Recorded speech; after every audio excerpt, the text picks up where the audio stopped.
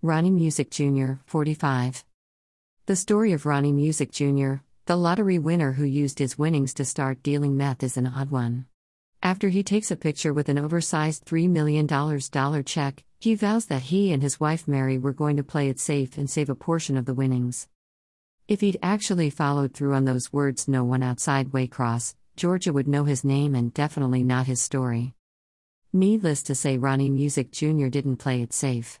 Instead, he dropped almost $500,000 of his $3 million dollar lottery win into the purchase of nearly 11 pounds of 80% pure Mexican crystal meth.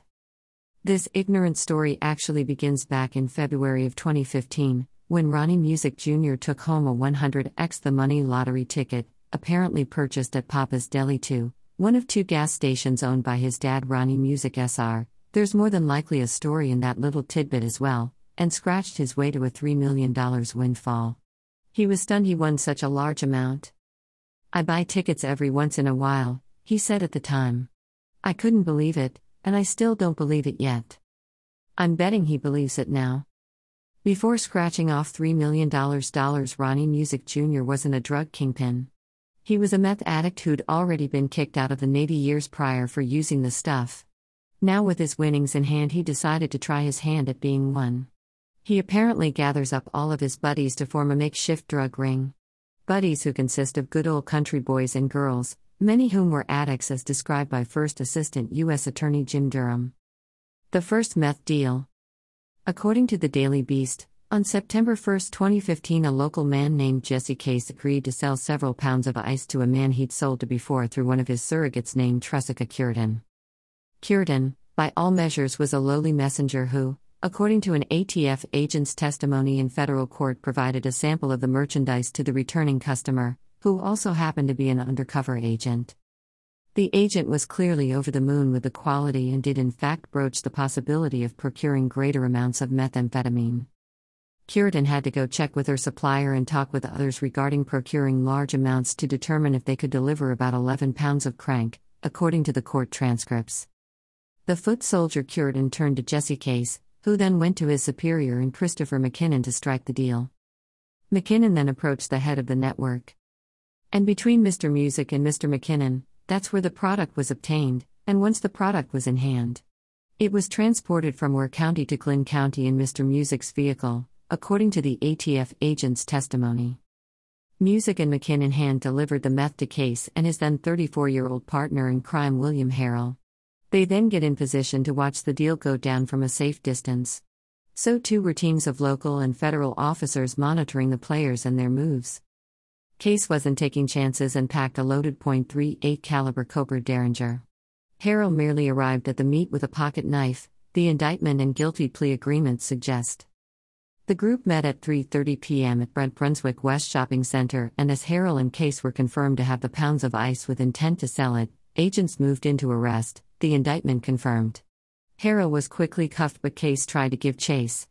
He did not get far, due to his lack of athleticism and being lawfully shot with a taser. Once under arrest, agents pulled the ice, some scales, a few cell phones, a computer and a little over $1,000, cash, according to the indictment. Caught red-handed, both Case and Harrell rolled quickly and implicated the other co-conspirators.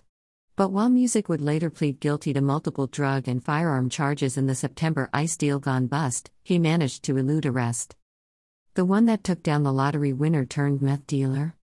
He was cooking up more deals in less than a month's time.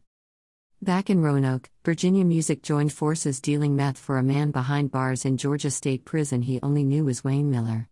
According to Music's July 22 plea agreement, he made 4 previous trips where he had delivered kilogram quantities of crystallized methamphetamine for Wayne at Wayne's direction.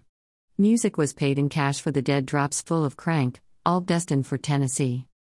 The seemingly untouchable Music was unaware Wayne Miller was a bona fide DEA informant.